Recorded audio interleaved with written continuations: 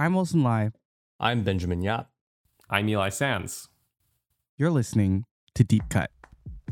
Ben and Wilson and Eli One, you know.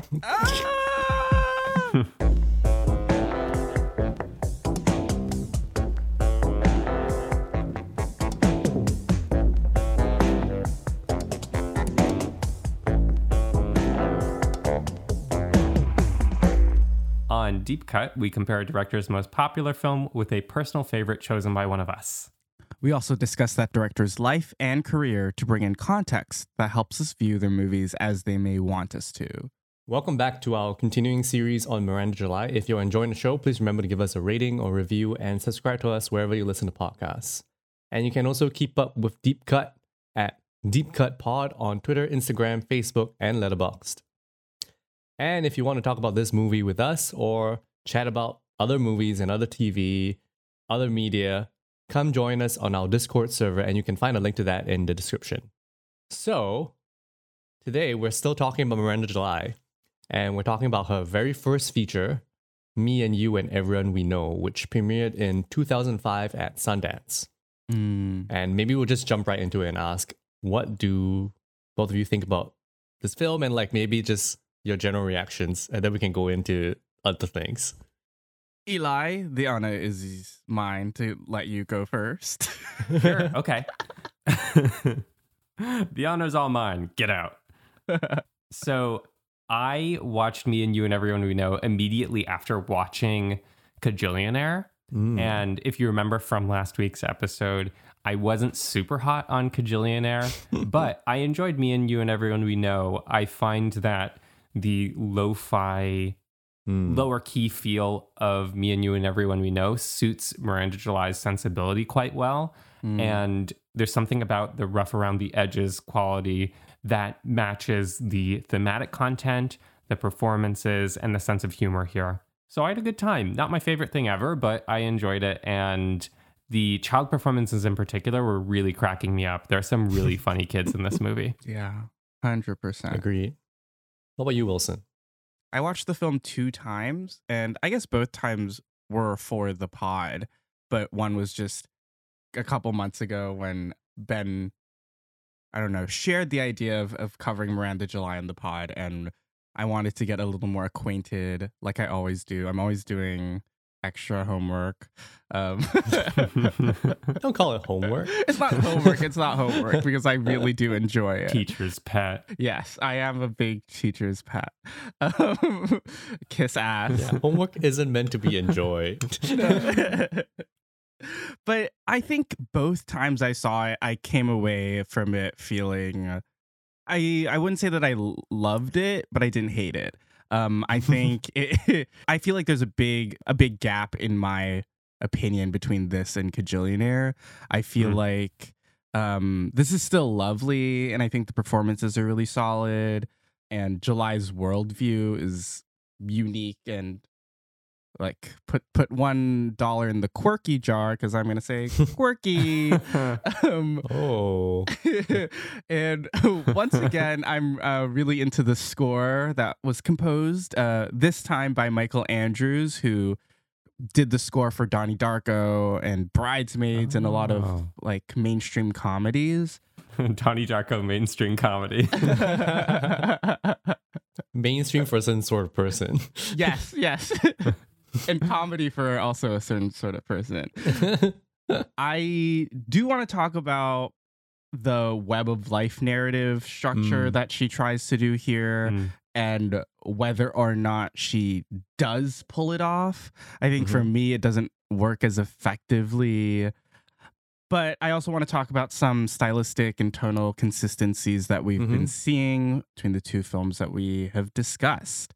Yeah, I liked it. I think my only big qualm with it is its quirkiness. Ben, last episode, you brought up a quote of Miranda July responding to critics who called her movie quirky, and like sitting in my Letterboxd account, like fresh, like a couple hours it was my review where I called this movie all sorts of quirky. And I think the quirkiness is most of the time a good thing, but I think it dips into kitschiness quite a few times, and I feel like a few times too many for me.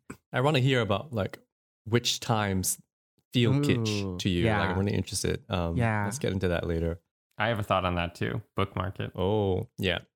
It feels like I called this a landmine last episode, and it really feels like it's hard not to step on it Mhm. and like talk about this aspect of her work. And I do wonder about why that is. Like, is it really that apparent in all of her work that it's just gonna scream out at you that you need to like engage with this aspect of her work and also, I guess, her personality? Yeah. Because I think a lot of films are very direct feeds into July's mind and like how she sees the world and how she engages with the world. Definitely. I think my general thoughts on this film is that I think it feels bigger than the sum of its parts. I think if I were to look at each of the vignettes individually, I wouldn't find them especially compelling, but then I think the way that she kind of brings them together to kind of chart this low-key suburban portrait of general loneliness does come together for me for some reason that I can't quite fully articulate. And I think in terms of what is quirky about it, I, for some reason, when I'm watching this, don't find it especially pushing any of those buttons for me, because something about it feels very mundane. Actually, a lot of it feels very mundane, you know what I mean? Mhm. And Yeah. like just slightly odd. I guess I wouldn't use the term quirky when I look at this movie. And it is interesting how that differs between me and you And you and probably and everyone we know. who has Everyone watched we this know. film about how they relate to this film. Yeah, I'm very excited to talk about like all those. I think just very quick recap on some context that kind of feeds a little bit into this film, but not too much. Last week's episode, I talked about Miranda July's family and how she describes herself as coming from an anxious family. And Kajillionaire is about that family and also her starting a new family and her anxieties about that. And I think the character of the father in Me and You and Everyone We Know seems, based on what I've read, very based on her father. And not what I read, but what I've inferred from what I've read. Because of the way that she describes the father as this somewhat neurotic person who is like thinking about all these like spiritual concepts, which is very similar to John Hawke's character, Richard, who is also like kind of like hid in the clouds a little bit, but then having to deal with like the realities of being a divorced father of two. And otherwise, it is her debut feature, and it debuted at the same time as her husband, Mike Mills' first feature as well, Beginners. Oh, wow. Were they married at that point? No, they met at Sundance. Oh my gosh. Which is like, wow, indie film power couple. Yeah. I found one piece of information that makes sense in the making of this film. She was inspired by Agnes Varda's Le Petit Amour, or its alternate title, Kung Fu Master. Not a direct translation. Oh, I don't know if you guys know what the film is about. I remember cut to our Agnes Varda episode where you talked about that really weird relationship, that old young. Just to give some context, Kung Fu Master is a romantic film about a mother played by Jane Birkin who falls in love with a 12-year-old boy Oh. and like has a kind of romantic relationship with him. And this boy just wants to play this arcade game, Kung Fu Master. Oh. In the same interview in which she mentioned Kung Fu Master, she also talks about how she apparently knew a real life child who was having a scatological moment in their life. Scatological meaning. It's shit, bro. My dad's a gastroenterologist. I know this. Oh. Rough. I think similar to Kajillionaire and also especially The Future, which we can get into next episode. A lot of the material I think that she puts in the films feel very personal and like come from either things that she has seen or like experiences that she has had that she puts into her films. Fascinations. Yeah, and I think I do wonder like about the other vignettes and like how much of this is inspired by things that she has experienced. Oh my god, and talking about scat, it just reminded me of this insane story that she tells about how It's an incredible way to launch a sentence. Speaking of Great scat, segue. talking about how she broke up with Miguel Arteta, Wesleyan alum Miguel Arteta.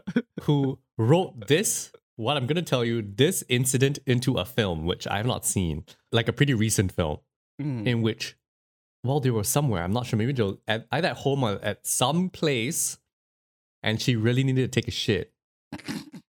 And I guess the toilets were occupied or something, but then kind of as a joke, she took a shit in a pan, a cooking pan. Oh, as a joke. Oh. Yeah, and then was casually after that washing the pan in the sink. No. And I think Arteta looked at that and was like, this is crazy. Yeah, that's a breakup moment. No. Yeah.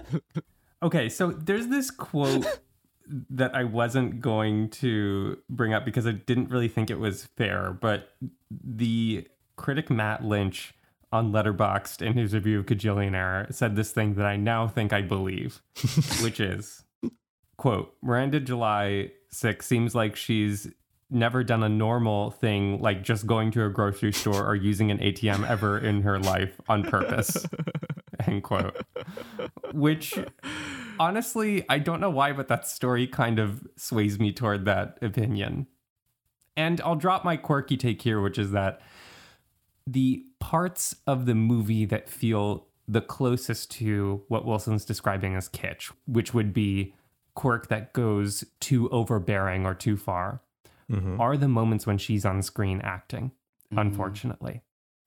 Because I find her performance to be very affected in a way that is closer to the tone of Kajillionaire, whereas the other performances in Me and You and Everyone We Know keep a foot on the ground. I think there's like an alien quality to her a little bit in a way that is hard to describe, and not the biggest fan of a lot of Lynch's takes on films, but I kind of buy a little bit of that quote as well.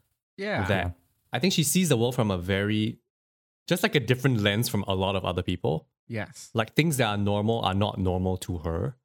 And I think that's why like a lot of things that she sees or that she depicts feel novel in some ways as well, because she's looking at the world through eyes that just are very, very different. Totally. And of course, that's not a bad thing. And it gives her a really unique and fresh perspective that I think I feel more strongly in this movie than even Kajillionaire for some reason, even though that might be a more coherent execution of her vision across all performances. Yeah. But I think that leads to the really wonderful art projects that you were telling us about in our last episode, Ben, like the Big Miss Moviola project. Those things that use the internet as points of connection in really fresh and interesting ways, which, speaking of, is a very strong theme in this movie here.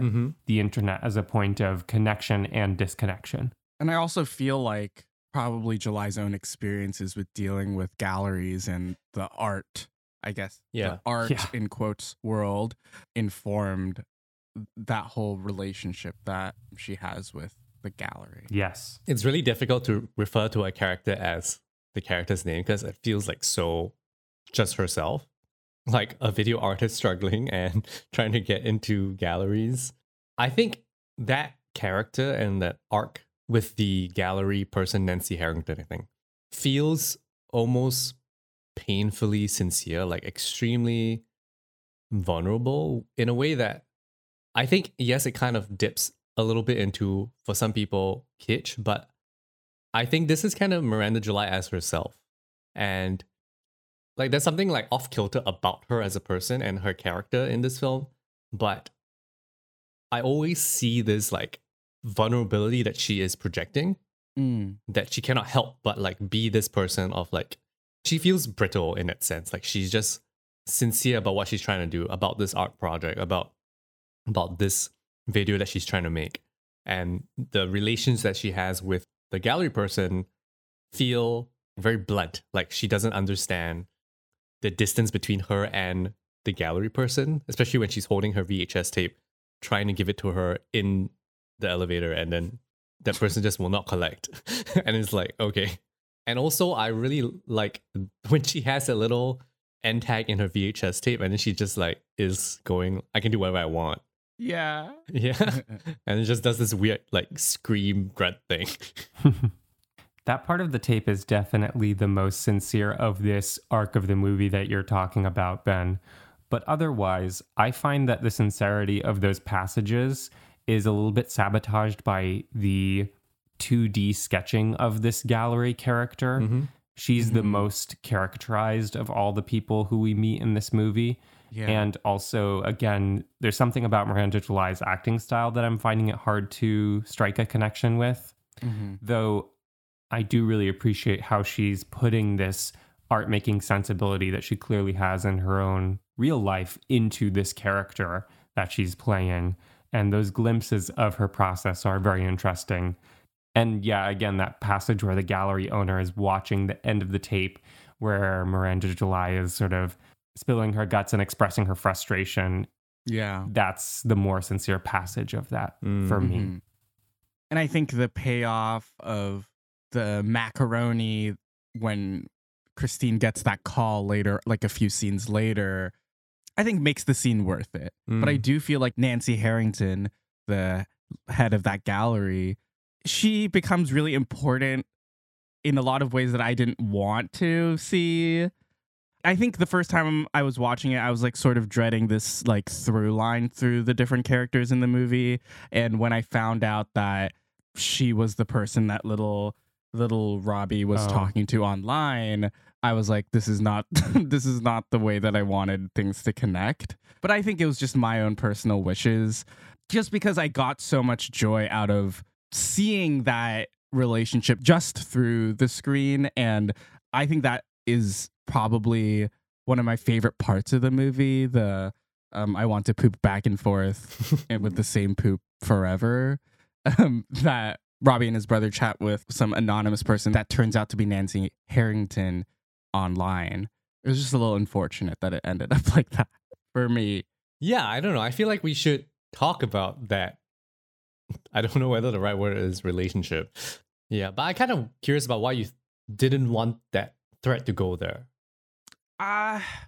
It's weird because I feel like there are different levels of characters in this in my head, where some are a lot more fleshed out and some are very not fleshed out. And I think Nancy Harrington is a character that is very not fleshed out. And the way that July, at least in my mind, like just fits her into certain things feels too convenient for me. And I don't know, I just don't really appreciate the character's presence in the film. And I think the film would have been better if she was not included.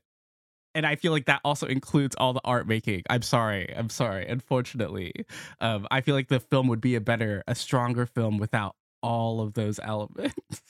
Yeah, you know what? I kind of agree. Which art making?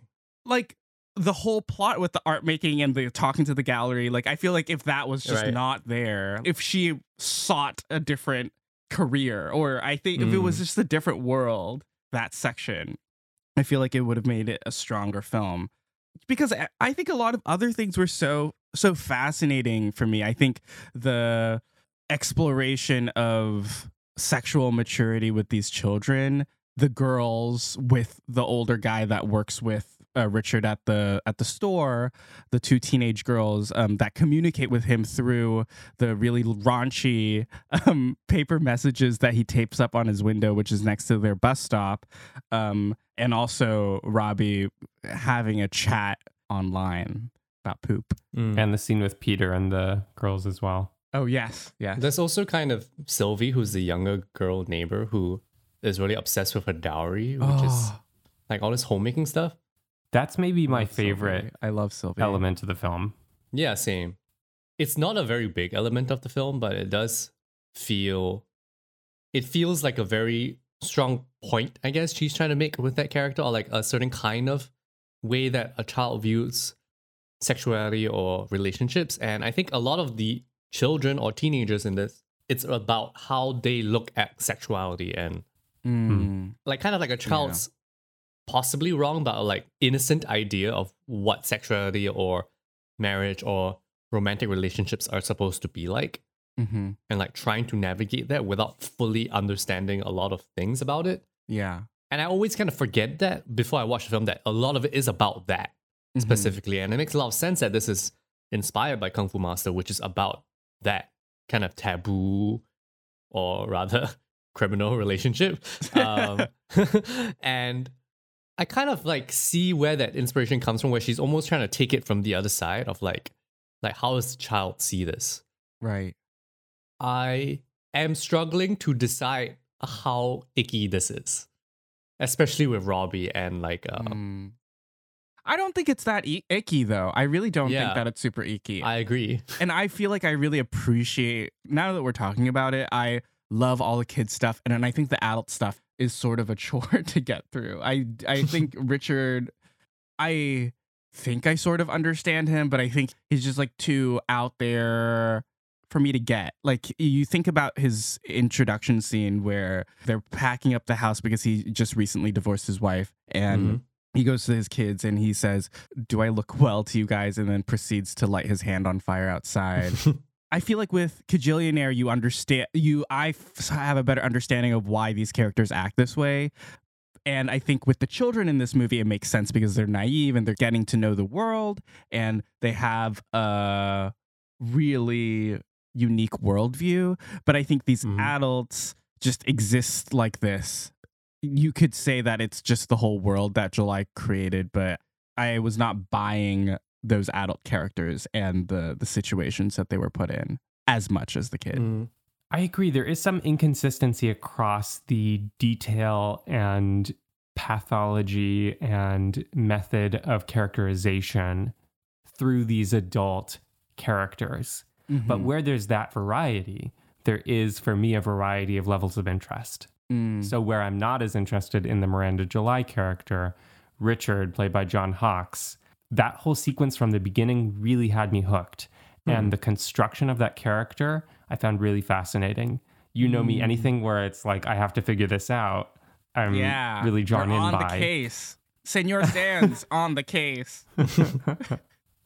So when he has that conversation with his kids and goes outside, there's the suggestion of a reason why he's then going and lighting his hand on fire. But we don't learn that until a scene or two later, that he learned this trick from his father, I think it was. Right. But he used the wrong liquid. So used, instead of alcohol, which burns up immediately, he uses lighter fluid, which just maims his hand. Great stuff. Good stuff. To me, that latent reveal has set up a question, gotten me to lean in, and then given me the answer, oh, he's trying to connect with his kids. And to me, that replicates the experience of what the kids are going through in that moment, of not really understanding the motivations behind Richard's erratic behavior. And maybe years down the line, they'll understand that he was trying to connect, or maybe they won't. But there's something about that kind of disconnect between the intention behind a strange action and the audience to that action, and missing the heart that's going into that intention. That feels, again, thematically crucial. And right from the start, I think it's a strong statement of the theme, even though it takes a little bit to piece it together. And that time it takes is part of the communication of that theme. That to me is one of the smarter constructions of a scene in the film. Like, I think with Richard's character and how he kind of, with his erratic behavior, alienates his kids from him. Yeah. That kind of like makes sense in how they kind of sink into the internet to find other connections that kind of tracks. So we're talking about this idea of like this being about connecting with others and like the internet. And strangely, I think the internet portion of this, which is like essentially just Robbie and Peter's little arc where they like to chat with people in chat rooms, that's like the internet portion. And I think a lot of the other segments are about just like loneliness within the city. And Richard is here trying to find connections with people and then having issues with that. And there's this great scene when, because Richard and Miranda July's character have a sort of flirtation that begins in the most romantic place, the shoe store, right? And so there is a scene where Miranda July's character kind of runs up to him, and then they have this talk along the street, and then they kind of go through this rumination that them walking on the street could be seen as a metaphor for them being possibly a couple that would die at the end of that street, and like compressing time. And it's this extremely, I think, cheesy idea of a romantic scene that she kind of subverts herself. Like, she knows that this scene is cheese. It's not real. And that I think it kind of comes from Miranda July's character that doesn't quite see the world the same way as she does as well. And then when she decides to just get in Richard's car in the scene right after, Richard's like, does not make sense. This is crazy. We And found the line. immediately kind of puts a dampener on the idea of romanticism in those two scenes, which I found very fascinating in the sense that it's almost like she's trying to make something that's a little bit off-putting. Because that scene when they're walking down the street is a little off-putting because you're like, is this really what she's putting to the film? Like, this is too much. I think that scene is too much, the scene of them flirting on the street. But I think she knows it. And I do wonder about the other scenes and how much of them are supposed to be about pushing that boundary. Because you can tell that based on the idea that she was basing this off Kung Fu Master's ideas, that she is trying to push the boundaries of a few subjects here and seeing if she can get away with it. Yeah. I thought that was a very sweet scene. And I feel like the subsequent scene came across to me as very petty from Richard because he was really put off by the ending of that previous scene where she was just like, I'm just going to go to my car. And I feel like that was a retaliation of that rather than get out of my fucking car. To me, I was like, he holds that grudge, and that's what's happening right now. But I don't know. It could be like she crossed the line. Regardless of motivation, that sequence has a really interesting shape to me, where if Miranda July's character is coming into that block-long conversation / metaphor as the one fantasizing and bringing in this not quite down-to-earth perspective, then Richard is the one who has a foot on the ground and kind of rolls with the play. And John Hawkes really anchors that scene in how he responds to this fantasizing. In the subsequent scene, when he is overreacting to Miranda July getting into his car following such a frankly intimate conversation, it feels like a flip where now Miranda July is the one who gets to be like, well, we just shared this reality together. Why are you rejecting this reality? And we're more on her side than on his, I feel.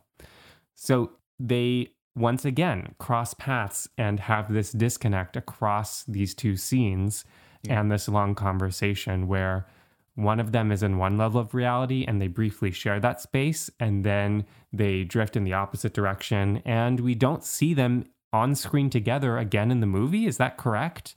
They certainly don't have many scenes together after that point. No, they do. Like, they definitely do. Well, they call each other on the phone, but are they on screen together? Yes, that's like the whole... She comes back to the store, and then she sees him talking to his ex-wife, and that's what she was like, oh, do you want this picture frame? You could say, I love you so many times. Yeah, but not to be that guy, but like they're not actually united in the frame in that moment, right? No, but there's also the scene where she has the mirror. I'm scrubbing through. They're united in the frame later on. Okay. Whoops. There's like a few scenes after that, because that scene where she gets in the car is like the 25% mark of that arc, right? I will say they are rarely in the same frame after that point. Rarely. I don't know if I buy this, Eli. It doesn't make sense, Eli. I buy it. It's okay, for me. he stands by it, and it'll stick in the edit. Well, I'm going to disagree because I think that doesn't make sense, but... Dig yourself deeper. That's the precedent I set. I want to talk about that scene with the mirror, which comes a few scenes after this scene where they are united in the frame. And I found that scene really interesting because she is reaching for an aesthetic ideal, I think, in that scene. So that scene begins with a match cut from the moon that Richard is looking at. Very good match cut. There are quite a That few is a very good match cut ones there. And then it matches to the light from the mirror on the wall in the shoe store that Christine, Miranda July's character, is kind of reflecting, and then you see it as kind of a dream sequence where like the lights come on, and then you realize that she's kind of imagining herself projecting a light onto Richard. And then after that, they kind of have this moment together where he uses shoe glue to stick the mirror back onto the compact because it falls off. It's a very obvious example of them being in the frame together, Eli. If you want to take Yeah. some notes. Yeah. I guess that is what that is, huh? If you want me to edit some stuff out. Anyway, No, you know, You have I'm to keep gonna, it in at I'm this gonna set the point. precedent. Yeah, I'm setting the precedent that we can embrace our mistakes and roll on with it, you know? nice. I'm human. Wow. Anyway, that scene, like two things. The first thing is that I think it reaches to something aesthetically, but I don't think is necessarily good.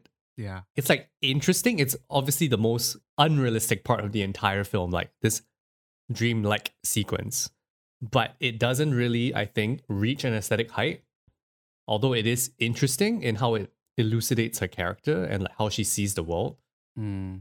But that scene after where they're holding the glue of the mirror together, Yeah. I draw a very strong line of that to Know what you're gonna the say.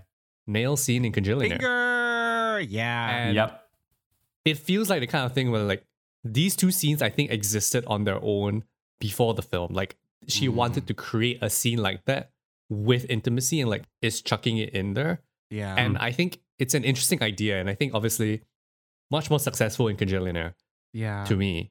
Yes. Yes. Yes. But it is interesting to see that kind of progression from this film to Congealinaire. And Yeah. of course, Congealinaire is much more plot based, but then you can still see that Congealinaire is made up of vignettes of things that happen to the same characters. Definitely. You know what I mean? Like in Yeah. construction of that film, even though it has a more coherent plot, it is structured in a sense similar to how this film is structured, where it's like kind of like little different sections and segments that have like Yeah. different arcs Yeah. on their own.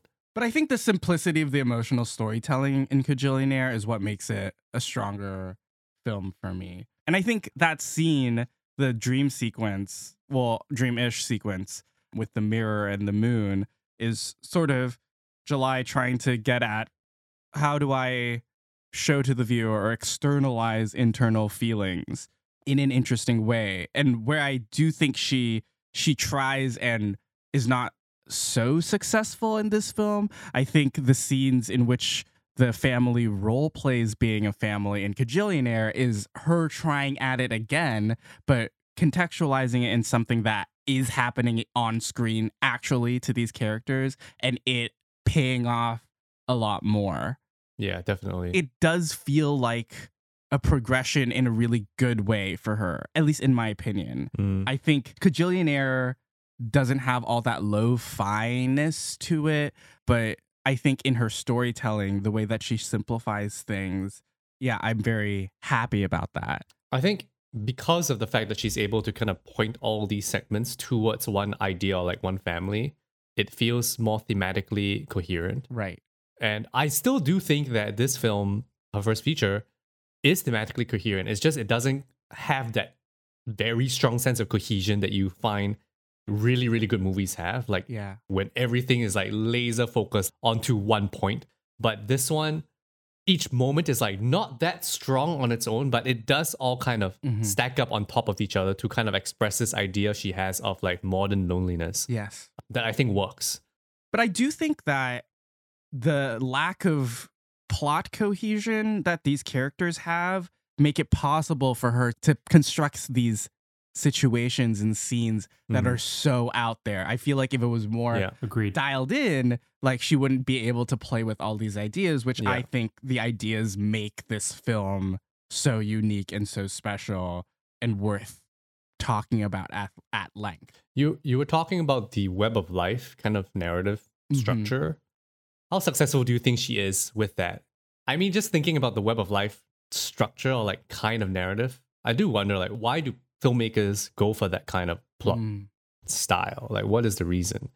It's interesting because I do think in a lot of ways, yes, it works because they're all about modern loneliness and in a way, Mhm. and I see that thread very clearly. But I think what I really love about like my favorite web of life movies, like Yi Yi or like The Terrorizers, I think Edward Yang does this beautifully in his films is that when it's so crucial to spend the first 2/3 of these movies building these characters up, and then the real plot gets into motion in the last third where things start clicking and characters start interacting with each other to compound in a bigger way than just thematically.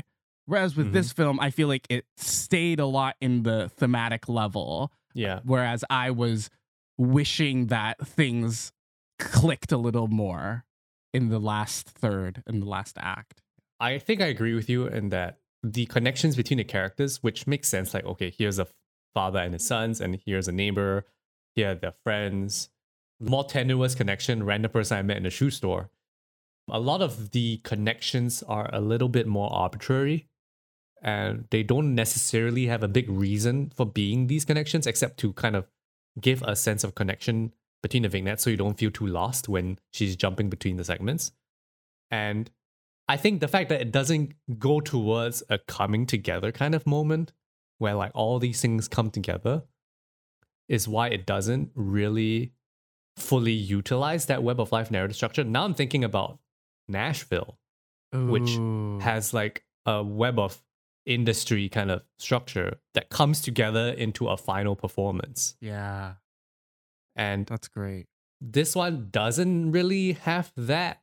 It comes together with like the art gallery maybe, but not really. Mm-hmm. Like a few ideas come together within the art gallery when you see the pooping back and forth emoji on the banner and then characters coming in, but it doesn't give you that payoff moment that you kind of want from these films. Not that that's necessarily always the one way to kind of go with it, Yes. But I think it's the way that I've been conditioned to Yeah, approach I think these so. sort of stories. I didn't feel that the movie, by taking on that narrative structure, was necessarily promising that kind of an intertwined payoff ending, simply because it is so low-key, lo-fi, and relatively mundane in terms of the plot beforehand. There aren't really stakes established earlier on, per se. Maybe that's not fair. There aren't super high stakes established earlier on. So watching certain characters intersect in small ways, even though not everyone overlaps, so there's not an event that unites everyone, a la, say, Robert Altman and Shortcuts, then it didn't feel like it was failing to meet up to something for me. And really, those final overlaps of people are the moments that are the most meaningful or perplexing or even transcendent in one case. Yeah. I'm thinking in particular of that moment when Peter brings Sylvie a gift to add to her dowry chest, and they that's lie so together, sweet. and Sylvie speaks about it a little bit. And then double, especially in terms of the transcendent moment, using form to transcend and be very emotional in an indescribable way, is when Robbie, who has an understanding that this clicking sound from outside has been the lights turning on as part of the electrical mechanism. He goes outside in the morning. He sees a man waiting for the bus, tapping a quarter against a signpost and making that clicking sound. So what seemed like was just mechanism, there was someone behind it. And if that is not a metaphor for the internet and its connective power, then I don't know what is. And that's a moment that feels very defining for Robbie, as there's this extreme close-up on the quarter tapping and the rising sun reflecting behind it. And then the streetlights go on, and then there's this light cue change on Robbie's face, and it's all very theatrical and really skillfully and expressionistically done. And I think it's a phenomenal ending to the movie. It's great. I agree. The man gets on the bus, gives Robbie a quarter, and Robbie starts tapping on the signpost. He's tapping with some speed, man. He's like, I got somewhere to he's go. tapping. He's tapping. He's tapping. I like your interpretation, and it's totally valid. And I think from the way that I look at this movie or like see Robbie's arc, I kind of take away a little something different, which is like this sense of childlike curiosity that he has about things, and him discovering that reason is kind of this statement that adults kind of make up shit to kind of understand the world around them, they'll be like, clearly this is that, or like this thing I don't understand, I'm gonna make up an answer and it's enough that I think this answer is coherent or like logical, that I don't need to investigate. But it also affirms his curiosity. Yeah. And I think with him finding out, it's almost like me finding out, adults don't know shit. You know what I mean? And I think that also plays into that whole arc where he is exploring his childlike idea of sexuality with Poop. And I love films about children's points of views and like how they see the world in like weird and sometimes fucked up ways. And I kind of see that as like, and this idea of pooping back and forth is obviously the biggest joke of the entire film. But I think the idea that, he's understanding it from this naive sense of it is so poetic. No, it really is. It really is. The weirdest way ever is endearing and also like has meaning in how we can maybe as adults like start seeing the world in more childlike ways as well. Yeah. Like have that curiosity that he has.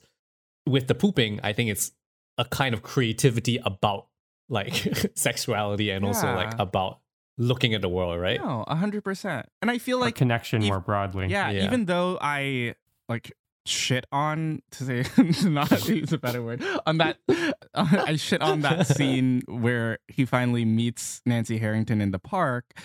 In other ways, I think it's great because he's sort of still, even though he's a child, he still validates her and her curiosities, in her adult curiosities. I think that's how that scene avoids being too like crossing the line, because it is more rooted in Robbie's fascination, and because that scene doesn't feel sexual in like an adult way, the same way that Kung Fu Master has like the romantic attraction in those scenes are more like romantic. Like here it's more of like two lonely people of very different age ranges, like kind of seeing each other in person outside the internet, and then like how they relate to each other.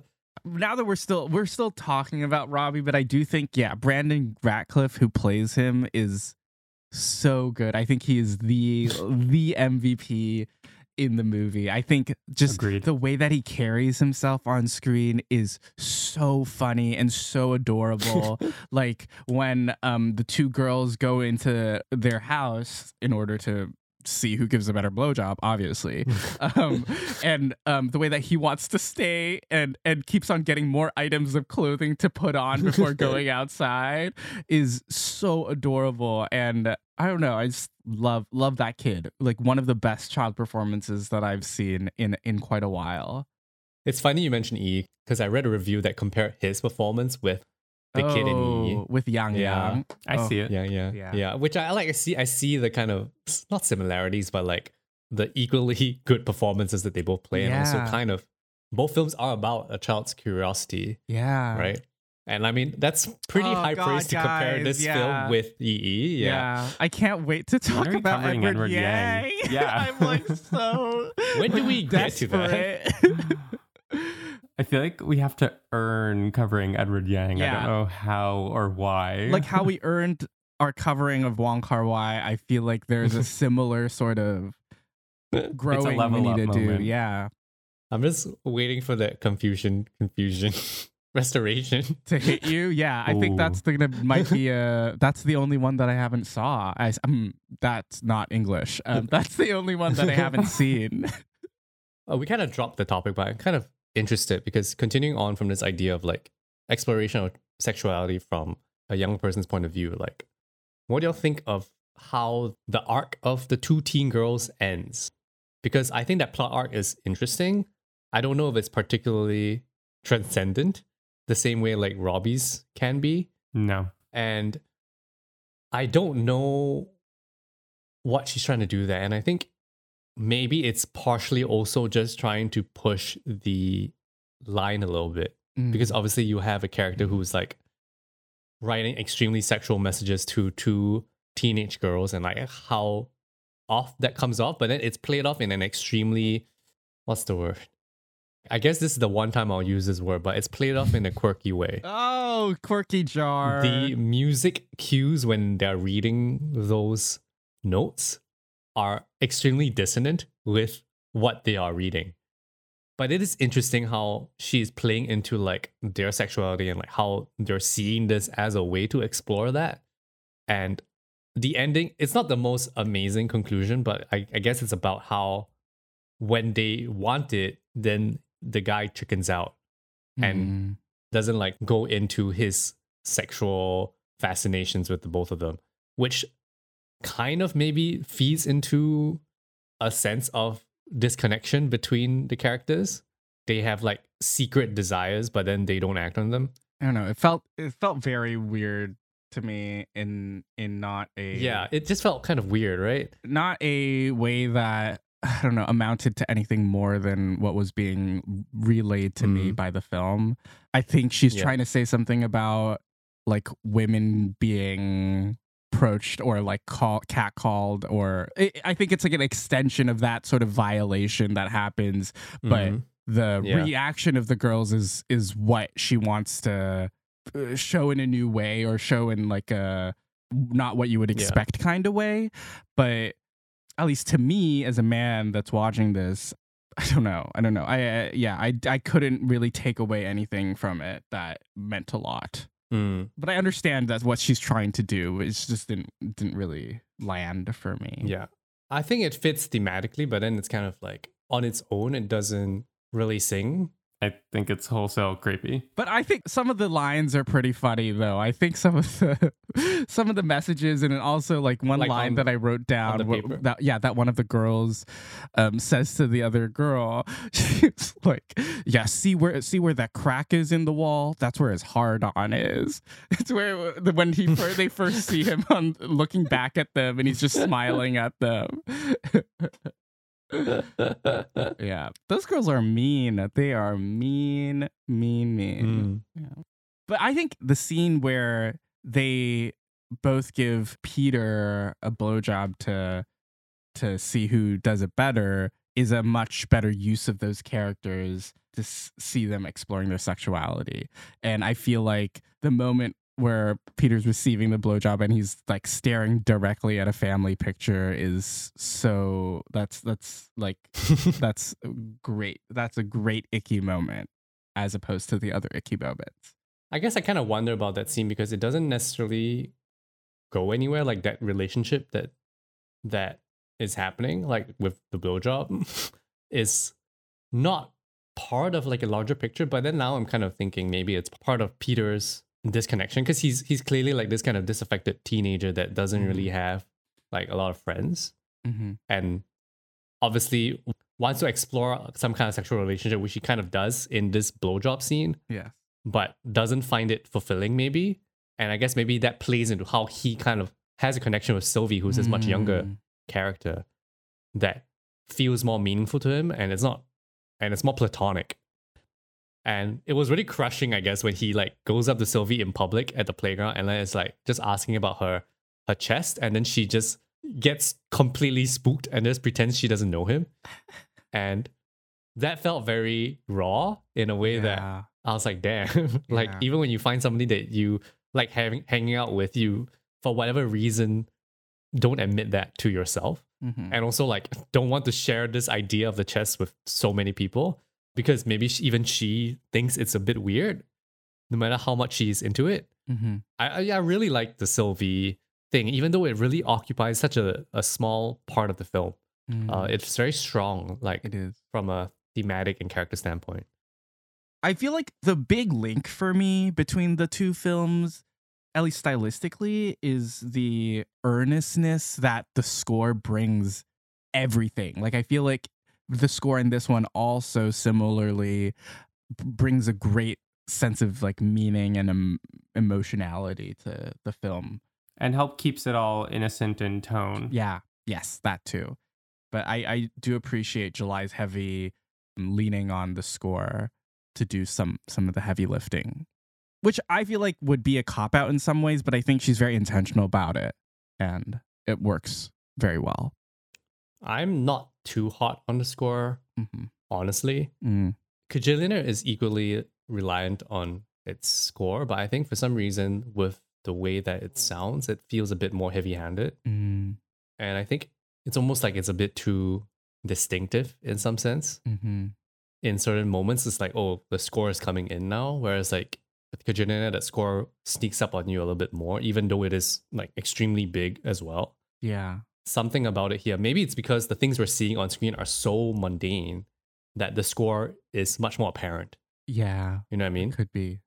Mhm. Whereas like with Kajillionaire, it's matched with much more like heightened visuals or like heightened scenes that like the score is more of a accentuation on those things. Whereas here, it does kind of envelop it too much a little bit. I think at the end of the day, like even though I have a lot of reservations about this film, it still comes down to this idea that it feels like more than the sum of its parts.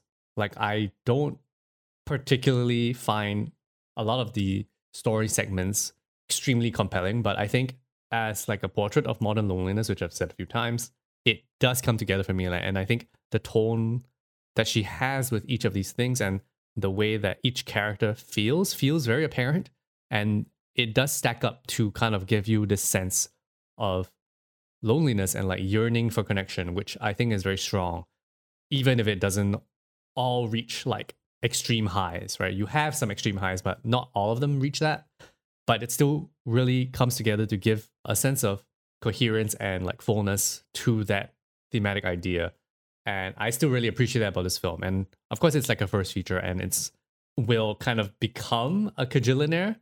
And you can see those like kind of support structures coming in that I still really like this film at the end of the day. To me, that less polished quality adds a lot that I felt was missing in Kajillionaire. And it also thematically feels closer to those pieces of context that Ben gave us about the other types of art that July likes to engage in. There are definitely some icky things in this movie, maybe in ways that get away from July, but there's also a lot that's very heartfelt and is about a childlike, innocent perspective on connection. And I think that there is value to that in this movie. And there's some really funny stuff too. As Wilson said, these child performances are really, really funny. And there is something that July gets right about how kids see the world and the either firmness or flexibility with which they approach things that are beyond their understanding. Even if most of the episode, I feel like I was spent talking about my issues with the film, I think I still really enjoyed it. And I feel like, of course, the child performances are a highlight, but I really appreciate that Miranda July's unique vision of the world is something that people are watching and people are consuming and people are sharing with each other, because I feel like, I don't know, there's a sort of blandness to American independent cinema that has sprouted on since American independent cinema began, that I think people need to come in and shake things up a bit and present their views on the world that are a little horny, a little funny, a little weird, a little kitschy, a little quirky. And I'm grateful still to Miranda July for taking up that space in American cinema. That's a really good point, I think. I think especially with more like recent films in the indie space about this kind of like milieu, like, you know, like family and stuff, they have started to kind of blend together and like become very samey. But I think because of the oddities that July introduces, she still feels very like her own thing, even among the younger directors that she's now peers with, right? Yeah. Do y'all find that to be true? I would say a lot of American independent cinema right now feels created with the purpose of getting the director discovered. Like, oh, this movie is impressive. Yes. Who made this movie? Yes. Rather than making a movie for the sake of itself. And that's a very cynical view that many of the directors of these films would disagree with. But, you know, there's a reason why everyone wants to shoot on like a Blackmagic camera, because it looks so good and there's like that standard quality. And it's boring to me. And I wasn't bored during Me and You and Everyone We Know. and it felt made with the purpose of communicating a perspective. And that I admire, even if on the whole, I'm maybe not the hugest fan of July so far. It still is worthwhile, and there's a lot to appreciate. Like, for some reason, the film I'm thinking about that's like about kids that I'm like, this is gonna blend is like mid-90s. Mid-90s? Oh. Like, I don't know why that's the film that's in my head right now, but I'm just like, this is just like, eh. But anyway. Directed by up-and-coming indie darling Jonah Hill. Sorry, Jonah Hill. Hey, he has a doc coming out this year that sounds very interesting. Oh. So I don't know. He might be actually the next indie darling. Okay. Next episode, we're gonna talk about Miranda July's sophomore feature, The Future, which is definitely the deep cut. Ooh. And I do not know where I land on this, and I do not know where both of you are going to land on this, but this is going to, like, if this dings your quirky jar, Wilson, that one's going to break it. Like, it's going to break it. And I'm scared. Oh boy. It's only been a few months since I've seen it, and, like, I am not sure what I remember for it. I'm not sure how I feel about it. And I'm very excited to talk about with both of you and like just be a little confused about it as well together. It's definitely going to be an interesting one. I'm holding my breath. I'm buckling my seatbelt. This is the make or break. Am I in on Miranda July movie? Ooh. We'll see. High stakes. Tune in next week. My bet is on break. That's my bet. Let's find out. We'll find out. Okay, let's close it. Thank you for listening to this episode of Deep Cut. Please rate and review because that helps us keep making the show, and subscribe to us wherever you listen to podcasts so you'll know when our next episode drops. You can keep up with Deep Cut on Twitter, Instagram, Facebook, and Letterboxd at Deep Cut Pod, and join us to talk about movies on our Discord server, to which you'll find a link in the description. Thank you to Justina Yan for our beautiful artwork. I'm Wilson. I'm Ben. I'm Eli.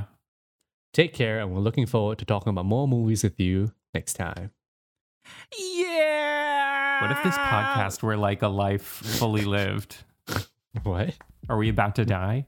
Do we die when we cut the episode? Yes.